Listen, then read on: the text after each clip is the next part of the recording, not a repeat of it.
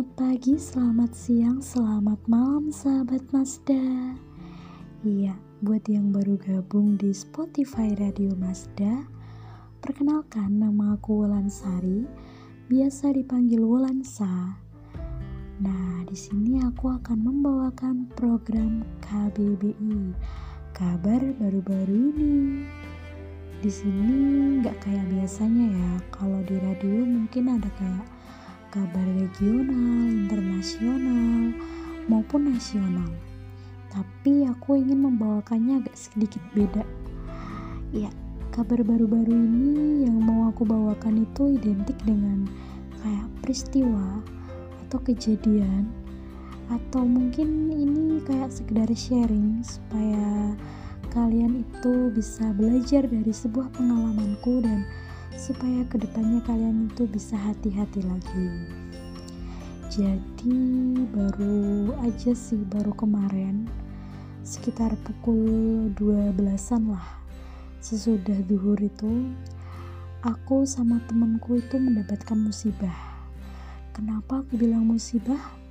Karena ini menimbulkan duka dan kehilangan gitu. Buat yang penasaran, pokoknya tetap stay tune ya.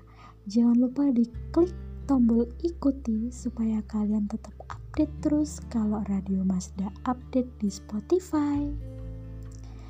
Nah, awal mulanya ya, aku sama temenku ini juga anak Radio Mazda. Kita itu buka usaha kedai kecil-kecilan gitu. Di tengah pandemi kayak gini kan kita bingung ya mau dapetin uang dari mana, penghasilan gimana, orang tua nggak kerja, jadi kita kayak mikir kita harus buka usaha. Nah, kita buka usaha itu nggak berjalan dengan mulus ya, banyak banget rintangannya. Nah, setelah sekian banyak rintangan, kok baru kemarin ini kayaknya kita dicoba banget, diuji banget sama Allah. Kenapa kita bilang gitu? Karena barusan aja kita ditipu sama Grab.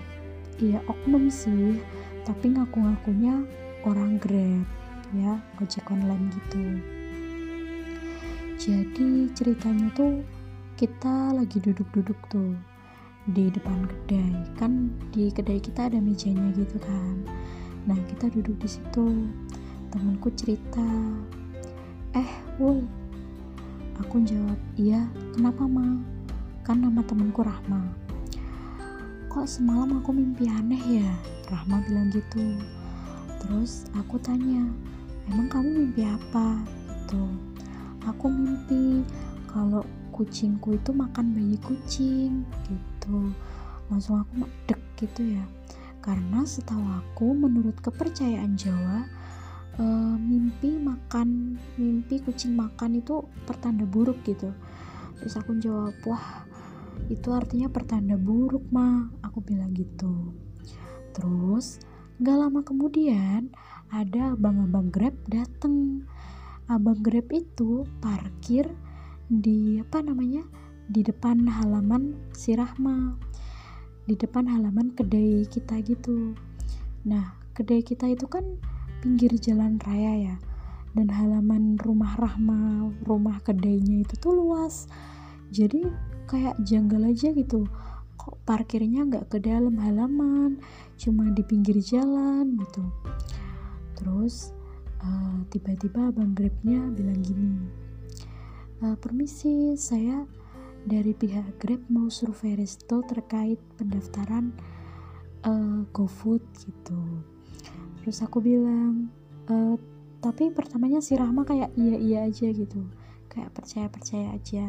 Terus aku bilang, emang sih kita daftar GoFood, tapi kita daftarnya ke Gojek bukan ke Grab. Aku udah bilang gitu.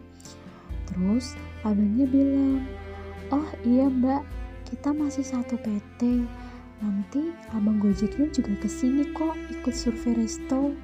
Nah, disitu aku udah agak ganjel tuh, masa iya sih perasaan CEO Grab sama Gojek beda, kok bisa satu PT gitu ya. Terus abis itu dia kayak basa-basi gitu, mau foto gedengnya, sudut-sudutnya, penataan meja dan lainnya. Katanya mau lapor ke perusahaan Grab supaya cepet apa sih namanya masuk ke Grab gitu resto kita. Ya si Rahma sih percaya aja, tapi kayak aku masih kayak mikir, dan aku nggak patio apa ya, gagas gitu loh, nggak patio percaya gitulah. Terus abis itu dia kayak basa-basi gitu, tanya email pemilik usaha, email pengelola. Terus dia nyuruh aku sama Rahma itu download Grab Merchant, padahal kita waktu daftar Gojek itu udah download Gobis. Jadi kayak bener-bener kita tuh suruh kayak daftar ulang, tapi bedanya di Grab gitu. Terus gak lama kemudian dia minta ATM sama buku tabungan, alasannya buat persyaratan pendaftaran itu. Dia suruh aku fotokopi ATM. Terus aku bilang, loh kok pakai ATM ya gitu. Aku udah curiga tuh, karena menurut aku ATM itu kan privasi ya, hanya kita sendiri yang tahu ATM kita gitu loh. Karena setahu aku juga 4 digit angka di ATM itu nggak boleh dikasih tahu siapa-siapa gitu loh, bahaya, bisa disalahgunakan, bisa diambil gitu saldo kita. Terus aku tanya, loh kemarin waktu saya daftar Gojek cuma disuruh buku tabungan di depan halaman depannya aja di foto gitu. Terus dia minta, oh iya mbak, cuma buku tabungan, bisa tolong difotokan atau difotokopi gitu-gitulah pokoknya. Dia nyuruh aku fotokopi dan lain-lain di depan gitu-gitu. Habis itu aku bilang, oh iya buku tabungan saya di kos nih mas gitu. Terus dia nyuruh aku ambil di kos. Oh iya ambil aja mbak, saya di sini sampai jam 1 kok, soalnya saya survei 3 tempat ini, di Chicken situ sama di mana gitu pokoknya bilangnya. Nah aku pulang tuh ke kos, tapi aku curiga pas lewat ke depan gitu.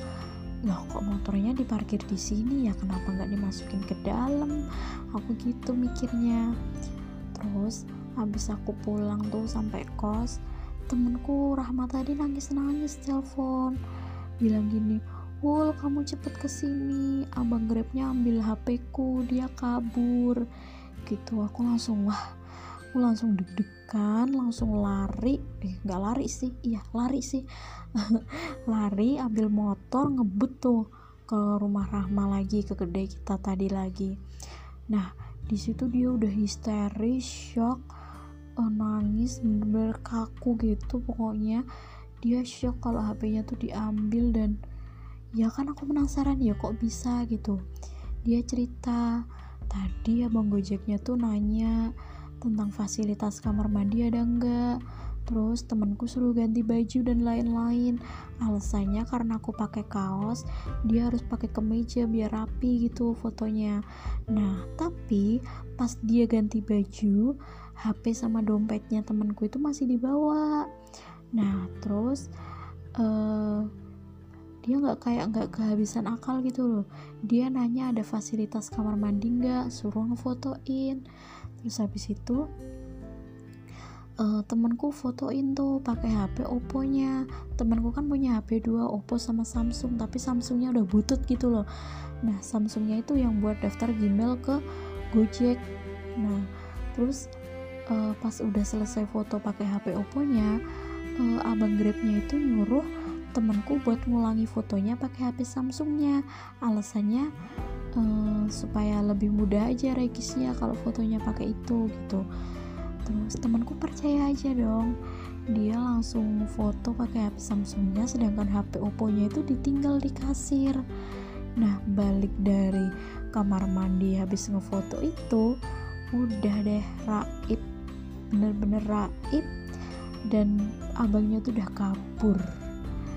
Gila sih, itu pengalaman yang buat kayak shock berat gitu buat temen aku, karena nggak pernah seumur-umur ditipu orang kayak gitu. Padahal awalnya tadi meyakinkan banget, walaupun aku udah sempet curiga gitu ya. Nah terus setelah itu kita bingung tuh, kita mau lapor ke kantor Grab, tapi kayak percuma gitu karena kita tidak tahu namanya, ciri-ciri juga ya cuma sekedarnya karena pakai masker, pakai atribut lengkap Grab, terus kita nggak tahu plat motornya, gitu-gitulah pokoknya.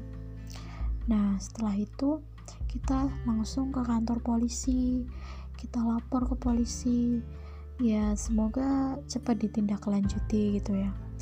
Nah sampai sekarang tuh temen aku tuh kayak masih stres gitu loh, dia masih kayak kepikiran gitu, masih meratapi kejadian kemarin. Terus aku sendiri juga kayak ya trauma nggak trauma sih, kayak lebih kayak tepatnya kayak apa-apa tuh jadi was-was, serba takut gitu.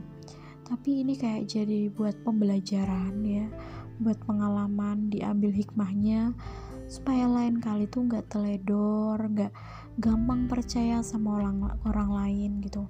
Buat kalian juga yang lagi dengerin podcastku ini, kalau kalian udah curiga atau kalian udah menyadari orang itu mencurigakan, lebih baik kalian kayak lebih hati-hati lagi. Terus kalian juga harus waspada gitu loh, di sekitar kalian tuh banyak banget kejahatan gitu. Kalian jangan gampang percaya sama orang asing tentunya, karena zaman sekarang tuh modus penipuan tuh banyak banget gitu. Apalagi di tengah pandemi kayak gini, mereka mungkin bingung ya mau dapat penghasilan dari mana. Terus satu-satunya cara mungkin yang ada di pikiran mereka cuma melakukan kejahatan gitu. Tapi buat kalian yang dengerin podcast ini yang mau berniat jahat, tolong jangan banget, itu gak akan menguntungkan buat kalian, malah merugikan. Coba bayangin deh, kalian dihantui rasa takut, dihantui rasa bersalah, dan kalian pasti hidupnya gak tenang karena kalian melakukan kejahatan gitu kan. Jadi pesanku buat semuanya, pokoknya petik pembelajaran dari pengalamanku ini. Jangan sampai kita teledor, jangan sampai kita kayak acuh terhadap lingkungan kita, karena ya bagaimanapun lingkungan kita tuh tetap harus kita harus kita waspadai gitu. Gak semua lingkungan yang ada di lingkungan kita tuh juga positif, ada negatifnya juga gitu. Ya mungkin orang itu kayak udah ngincar kita lama ya, jadi ambil kesempatan gitu. Ya sekian dulu podcast dari aku, semoga bermanfaat, semoga ini bisa kayak jadi muhasabah diri buat aku sama temenku supaya lain kali bisa lebih hati-hati lagi. Buat kalian juga ini jadi kayak pembelajaran supaya kalian juga lebih hati-hati lagi ke depannya kalau mau kemana-mana. Tetap stay safe semuanya, jangan lupa diklik love ya buat podcastku kali ini, dan jangan lupa disebarin kalau ini bermanfaat, di share ke sosial media kalian supaya teman-teman yang lain juga tahu kalau di sekitar kita tuh kejahatan tuh ada aja gitu. Ya, selamat malam, selamat pagi mungkin, atau selamat siang yang kalian dengerinnya pagi, siang, atau malam gitu ya. Dadah, sampai jumpa lagi.